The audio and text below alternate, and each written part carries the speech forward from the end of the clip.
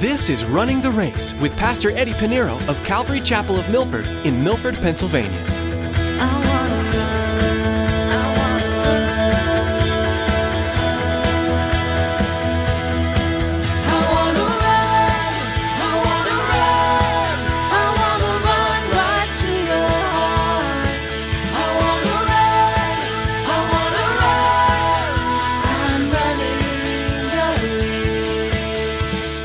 You could change your diet, you could change your clothes, your hairdo, and the cologne or perfume you wear. And if you don't like the shape of your nose, you can actually go to a plastic surgeon. Some people find that a lot easier. But to change a heart is the most difficult thing to do. That in itself is a witness. Because your heart has changed. Now you're no longer doing the things you used to do. Because now you have a different heart. The Holy Spirit's in you. In Acts 22, as he speaks with Jewish authorities, Paul could have chosen to pontificate with eloquent theology or give listeners a brief course in Christian apologetics. Instead, Paul shared his personal life-changing testimony. In today's message, Pastor Eddie encourages us to be willing to share what the Lord has done in our lives. There is nothing more miraculous to a desperate world than a life changed by the Lord. We are Christ's witnesses that are here to proclaim His power. Well, let's join Pastor Eddie with today's edition of Running the Race.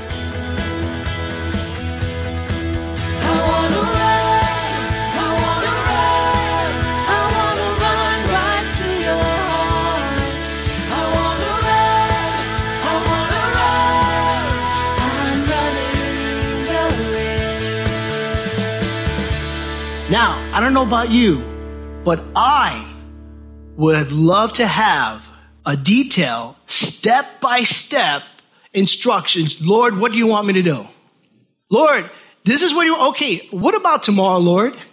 Give me my 20 chapters from the time I surrender my life being born again to the time I see you in glory. I need to know everything. Can you give me all steps by every step till I see you? Saints, listen. God would never, ever, ever give you the second step until you're faithful and obedient in fulfilling the first. There's nowhere in Scripture you're going to find the Lord's going to give, multiple, okay, you're going to do this, you're going to do this, you're going to do this, you're going to do that. Abraham, that's why he's called the father of faith. Didn't have a Bible, had no godly figures in his life. The Lord tells Abraham, leave. He didn't say where. He didn't have a GPS, didn't have a map. Just go. And he just started walking. He didn't ask which direction. He started walking. That's faith. Not knowing where you're going, not knowing what's ahead of you. You're leaving with your family. You're leaving your home. You're leaving your country to go to I don't know where. That's faith. And because of his faith, the Lord blessed him. That's the way God works. Remember Philip? When there was persecution in the church, and the Lord said, hey, just go down this road, and you'll find a man, and then all of a sudden, he comes across an Ethiopian eunuch. The Lord didn't tell him where else to go. Just go this way. Go get that the carriage. Go get that cart. Go get that man in that cart. He's reading something. And he goes, pulls up alongside him. He starts sharing the gospel. You know what you're reading? He's reading Isaiah. That's the way it works. That's the way the Lord works. And can I tell you, that's how faithful the Lord is? I could tell you by experience. I'm not only speaking to you to encourage you in the word. I'm not perfect, but I can tell you by experience, because if I didn't know where God was leading me, we wouldn't be here today. I had no idea that Milford ever existed. I'm from New York City, Orange County, New York. That was it. That was my world. I knew there was a Pennsylvania, but I didn't know that there was a Milford. As far as I knew Pennsylvania, when Lancaster, you hear about that, the Amish country, or Matamoros, when they used to have the skating place over there. I'd take my daughters there. My daughters had a birthday. That's as far as I went. I had no idea. I didn't know where Lord Valley was. That's where we started. Lord's Valley, great. You see, all I knew that there was a people who wanted to draw close to the Lord. They wanted a Bible study. I'm one of those guys. I'm a softie. When people need the word, I'm there. I went to East Harlem for a season. I wouldn't go to East Harlem in uniform, let alone go there and teach the Bible. But this is what it is. You take the first step. God is faithful. You have to be obedient, walking by faith, not by sight. I don't know what lies ahead. I don't know what's going to lie ahead for us next month and the following month. We get some ideas, but don't know what the Lord is doing. I don't know what he's going to do next year. But you know what? I'm seeking the kingdom first and his righteousness, and God's going to add all things. He's going to also take care of my needs, but it's his ministry. I'm just being obedient. You know, like when you go to work, your boss not going to tell you the plan for next year, right? You're going to tell, okay, this is your assignment for today. You do that, right? It's never a problem when your boss gives you instructions, right? Follow the Lord. And this is Paul. Just go to Damascus. What should I do? What do you want me to do, Lord? Thinking like, oh, wow, this is the apostle, soon to be Apostle Paul. He's going to get his full story, his whole history ahead of him. And the answer the Lord tells him, just go to Damascus. There you'll be told things of what to do. What are you going to do? Beautiful. Love it. That's the way the Lord works. Verse 11, and since I could not see for the glory of that light, being led by the hand of those who were with me, I came into Damascus. Then a certain Ananias, this is not the Ananias that died because he lied up to the Holy Spirit to Peter. Then a certain Ananias, a devout man according to the law. You see, Paul's still relating. This Ananias, he's like you and I, he's a Jew. A devout man according to the law, having a good testimony with all the Jews who dwelt there, came to me and he stood and said to me, Brother Saul, love it. You know what I love about this? Saul had a reputation to be a terrorist. Paul was Saul the terrorist, terrorizing, persecuting the church. But now he calls him brother. Isn't that beautiful? Brother Saul, receive your sight. And he said, and at that same hour I looked up at him. Then he said, the God of your fathers has chosen you that you should know his will and see the just one, speaking of Jesus Christ, and hear his mouth. For you will be his witness to all men. This is Paul. This is his calling. You're going to be a witness to all men. You heard the voice of Jesus Christ, the just one. And now this is being fulfilled before their very eyes. He's speaking to this mob crowd that wants to kill him. It's being fulfilled before their very eyes. It already began when he went to Asia Minor and Galatia and started sharing the gospel. It's being fulfilled. It parallels to when Jesus went into the temple, remember? And he reads a scroll that they pull out from the shelf there in the synagogue. It was random. It wasn't in order. It was random pulling of the scrolls, and they had someone read it. And he said, you know, the Lord has sent me to preach good news to the poor. And then he goes on, he says, this has been fulfilled before your very eyes. Amazing. When God organizes everything, you're faithful to follow him step by step, everything falls into place. And what was been really spoken, if the perfect will of God falls into place. Now the Apostle Paul was once known to be Saul the terrorist. Now he's a witness. He said, for you will be his witness to all men of what you have seen and what you have heard. This is the message for you, for your testimony. You're going to be a witness for what you have seen God done in your life and what you have heard through the studying of the Word of God. That's your testimony. And again, your testimony is the greatest testimony. So Ananias continues to speak to him, verse 16. And now, why are you waiting? Arise and be baptized and wash away your sins, calling on the name of the Lord. In other words, Paul, you got your commission. Now get up and go. Get baptized and start your ministry. It's amazing. Jesus, before he began his ministry, what happened? He was baptized. He was baptized. And that's when his ministry began.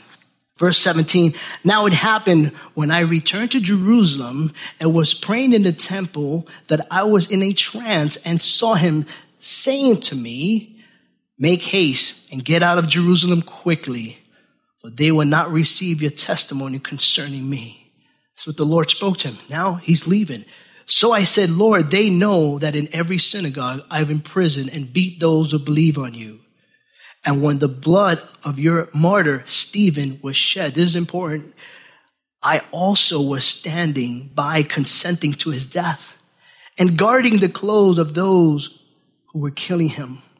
He's sharing this to the, he's sharing this with the crowd. Say, listen, I was behind the first Christian martyr in all church history, Stephen.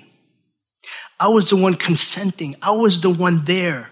I was encouraging and cheering these men on. I was holding their garments. I was holding their clothes while they were picking up their stones and stoning him as Stephen calls and sees the Lord. I was there. And they know this. And he's sharing this with them. And some of them, most likely in that crowd, say, yeah, I heard about that. That guy, that Christian martyr, that guy of the way being stoned.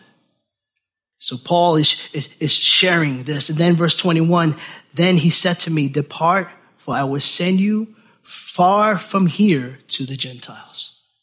So this is the end of his sharing the testimony. Now Paul, without doubt, would have continued on. Continue on. If you study the life of Paul and his ministry, Paul could be here to midnight, to daylight. You remember when he was teaching at the upper room, third floor, and there was this young boy sitting at the window ledge, and it was, to midnight, he falls, and the Lord, miraculously, he's healed, but Paul goes back up and taught to daybreak. Meanwhile, there's a kid lying down the floor. This is Paul. He will continue on teaching. He will continue on speaking. Paul has an audience listening in. He doesn't care. He doesn't care if they want to kill him. And so now he's sharing his testimony, but here's when the crowd comes in. Verse 22. Then they listened to him until this word. What word is that? Gentiles. Gentiles. Verse 21. And they listened to him until this word, and then they raised their voices and said, away with such a fellow from this earth, for he is not fit to live. Just the word Gentiles. That was it. You see, there's more behind it. It's not just racism or anti-anybody. It's more to this.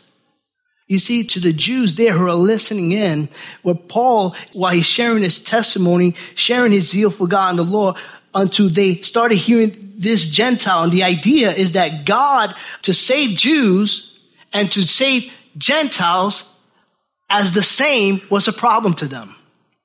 What's the problem? Okay, saving Jews, okay, this Jesus, whatever, it's probably another sect breaking out of Judaism. But now we got Gentiles in. What kind of religion is this? To say that we equal? To say that we equal with the Gentiles? They have no problem with a Gentile converting to Judaism. They have no problem with that. There were many in the crowd there, I'm sure. But they have a problem that a Gentile can be a Christian, just like a Jew can become a Christian. It was blasphemy to them. Because to say that is to imply that Jews and Gentiles were equal, having to come to God on the same terms. They didn't like that. Wait a minute, how did you bring this Gentile thing in? No, we're a special people. We're a special people. Descendants of Abraham. And so, you see, this is sad. But you know what? People say, oh yeah, these Jews, the Jews there, they considered the Gentiles as to be created by God to fire the flames of hell. There are people throughout generations, even during that time before, that wanted to throw Jews into the flames of hell themselves. And they don't understand that for God so loved the world, not for God so loved the Jews, not for God so loved the Gentiles. This is racism. God created all people. He loves all people, male and female, white and black, Jew and Gentiles. Racism should not be in the heart of a Christian, and God forbid any of us as Christians would be guilty of racism or anti-Semitism. You forget that your Messiah is Jewish. You forget that the first congregation of our history, of Christian history, were Jews. It's foolishness. And we get caught up in it. If you get caught up in it, that means you still have the world in you, because that's the world view. First John says, do not love the things of the world. But you may say, well, we do not love the world. First John tells us we're not to love the world. How come for God so loved the world? God so loved the world, speaking of people.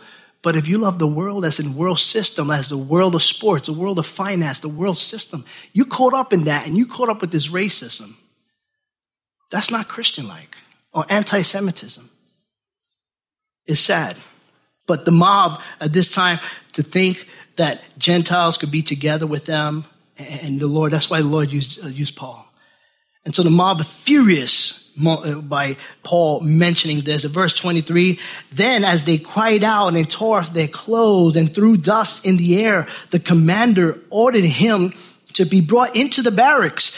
and said that he should be examined under scourging so that he might know why they shouted so against him. So beat him until you find out what he's saying. What's the story? You know? Verse 25. And as they bound him with thongs, Paul said to the centurion who stood by. Now remember, commander is above centurion. Centurions oversee about 100 soldiers. So this is a ranking Roman soldier. The centurion stood by. He said, Paul tells him, is it lawful for you to scourge a man who is a Roman and uncondemned? Is it lawful? Hit the brakes. Wait a minute. Remember I told you verse 3? Remember at the end of the chapter? Verse 3, he's a Roman citizen. He was born in Rome. And for Rome, you couldn't do that. You couldn't scourge. You couldn't scourge anyone or put anyone to prison without a trial, whatever. You can't do that. They may do it with everyone else. They may do it with Gentiles. They may do it, but they couldn't do it with a Roman centurion. And he says, so is it lawful for you to scourge a man who is a Roman and uncondemned? Verse 26, when the centurion heard that, he went and told the commander, saying, take care what you do, for this man is a Roman. And somebody say, hey, listen, be careful how you handle this guy. You're going to be in trouble. Be careful. You know who you got chained up? A Roman soldier. That was a big deal. You can't do that. Be careful what you say. So then the commander comes in, right? He's chief. Came in and said, tell me, are you a Roman? Paul says, yes. The commander answered, with a large sum I obtained my citizenship. And Paul said, but I was born a citizen. Yeah, you paid your way to be a citizen. You paid to be where you are right now. You paid. Under the table, above the table, the side of the table, left of the table. You paid for it. I was born. You can't take that away. My crib was in Rome. I don't know where yours were. Verse 29, then immediately those who were about to examine him withdrew from him, and the commander, who also afraid after he found out that he was a Roman, and because he had bound him. Verse 30, the next day, because he wanted to know for certain why he was accused by the Jews, he released him from his bond and commanded the chief priests and all their council to appear, and brought Paul down and set him before them. That's it. Let this guy go. He's a hot potato.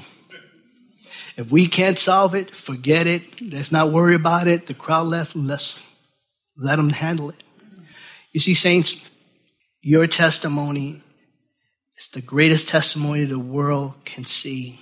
You want to know why your testimony is so important, regardless of the backgrounds and how the people gave their lives to the Lord? You know why? Well, for two reasons.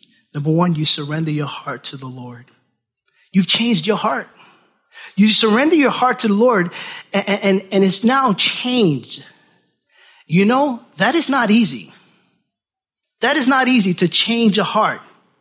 To change a heart is the most difficult thing a human being can do. You could change your diet, you could change your clothes, your hairdo, and the cologne or perfume you wear. And if you don't like the shape of your nose, you can actually go to a plastic surgeon. Some people find that a lot easier. But to change a heart is the most difficult thing to do. That in itself is a witness. Because your heart has changed. Now you're no longer doing the things you used to do. Because now you have a different heart. The Holy Spirit's in you. And He's changing you, and He's fashioning you, He's molding you. And that's incredible. We worry about healing. We worry about being healed from disease and some kind of sicknesses. Can I tell you, the disease of the heart is more lethal. For the wages of sin is what? Death. Sin separates people from God. Thank God for Jesus Christ. We surrender our heart to Him. He's constantly, shaping and molding us, convicting us. The Holy Spirit brings conviction, while the enemy brings condemnation for those who are in Christ. But there's no condemnation for those who are in Christ Jesus. Secondly, we are a witness. We have a changed heart. We're a witness. There is no longer, regardless of your testimony, no matter how big or how small, whether it could be in books and movies, or maybe nobody really cares. But the fact that your life changed is a witness, is a testimony. It proves that there is a God of grace. There is a God of love that could change your life. Your life was changed. Your BC days before the cross. You know who you were. And now you surrender your life to the Lord. And now the Holy Spirit has changed you. And now you don't do the things you used to do. And that in itself is a witness. Those that knew you before Christ, yeah, you used to do this. You don't do that anymore. Why? That's a witness. And sharing the gospel of Jesus Christ. Share the world how Jesus changed your life. Share with the world your own testimony. Share with the world that you no longer cheat on your taxes because you're a Christian and you file your taxes honestly. I don't get an amen for that, I bet. Don't you get it? Not judging anybody. I'm just saying. This is what happens when you come to the Lord. You don't do those things anymore. Share with the world that you no longer go to work late and then leave 15 or half hour minutes earlier, robbing your boss from that 15 or 30 minutes. All these are things that we're so accustomed to doing, think that is not a sin. God sees all things.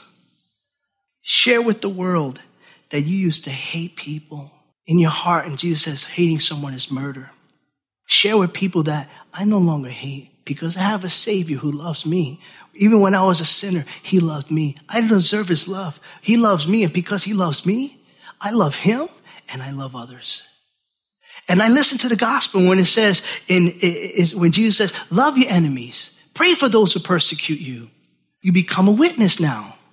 This is what Jesus, the book of Acts is a church history. And it began with Jesus giving them the instruction, the disciples. He said in chapter 1, verse 8 of the book of Acts, but you shall receive power when the Holy Spirit has come upon you, and you shall be witnesses to me in Jerusalem, in all of Judea and Samaria, and to the ends of the earth. This has never ceased. This continues on, and the body of Christ should continue to be witnesses. You know what the word witness is in the Greek? It's martis, from where we get the word martyr. That is witness in the Greek. We're so spoiled in the English, right? It sounds better in the English. Oh, I want to be a witness. Martyr? That's what it means in the Greek. To be a witness is a person who witnessed and perhaps have been killed as a result.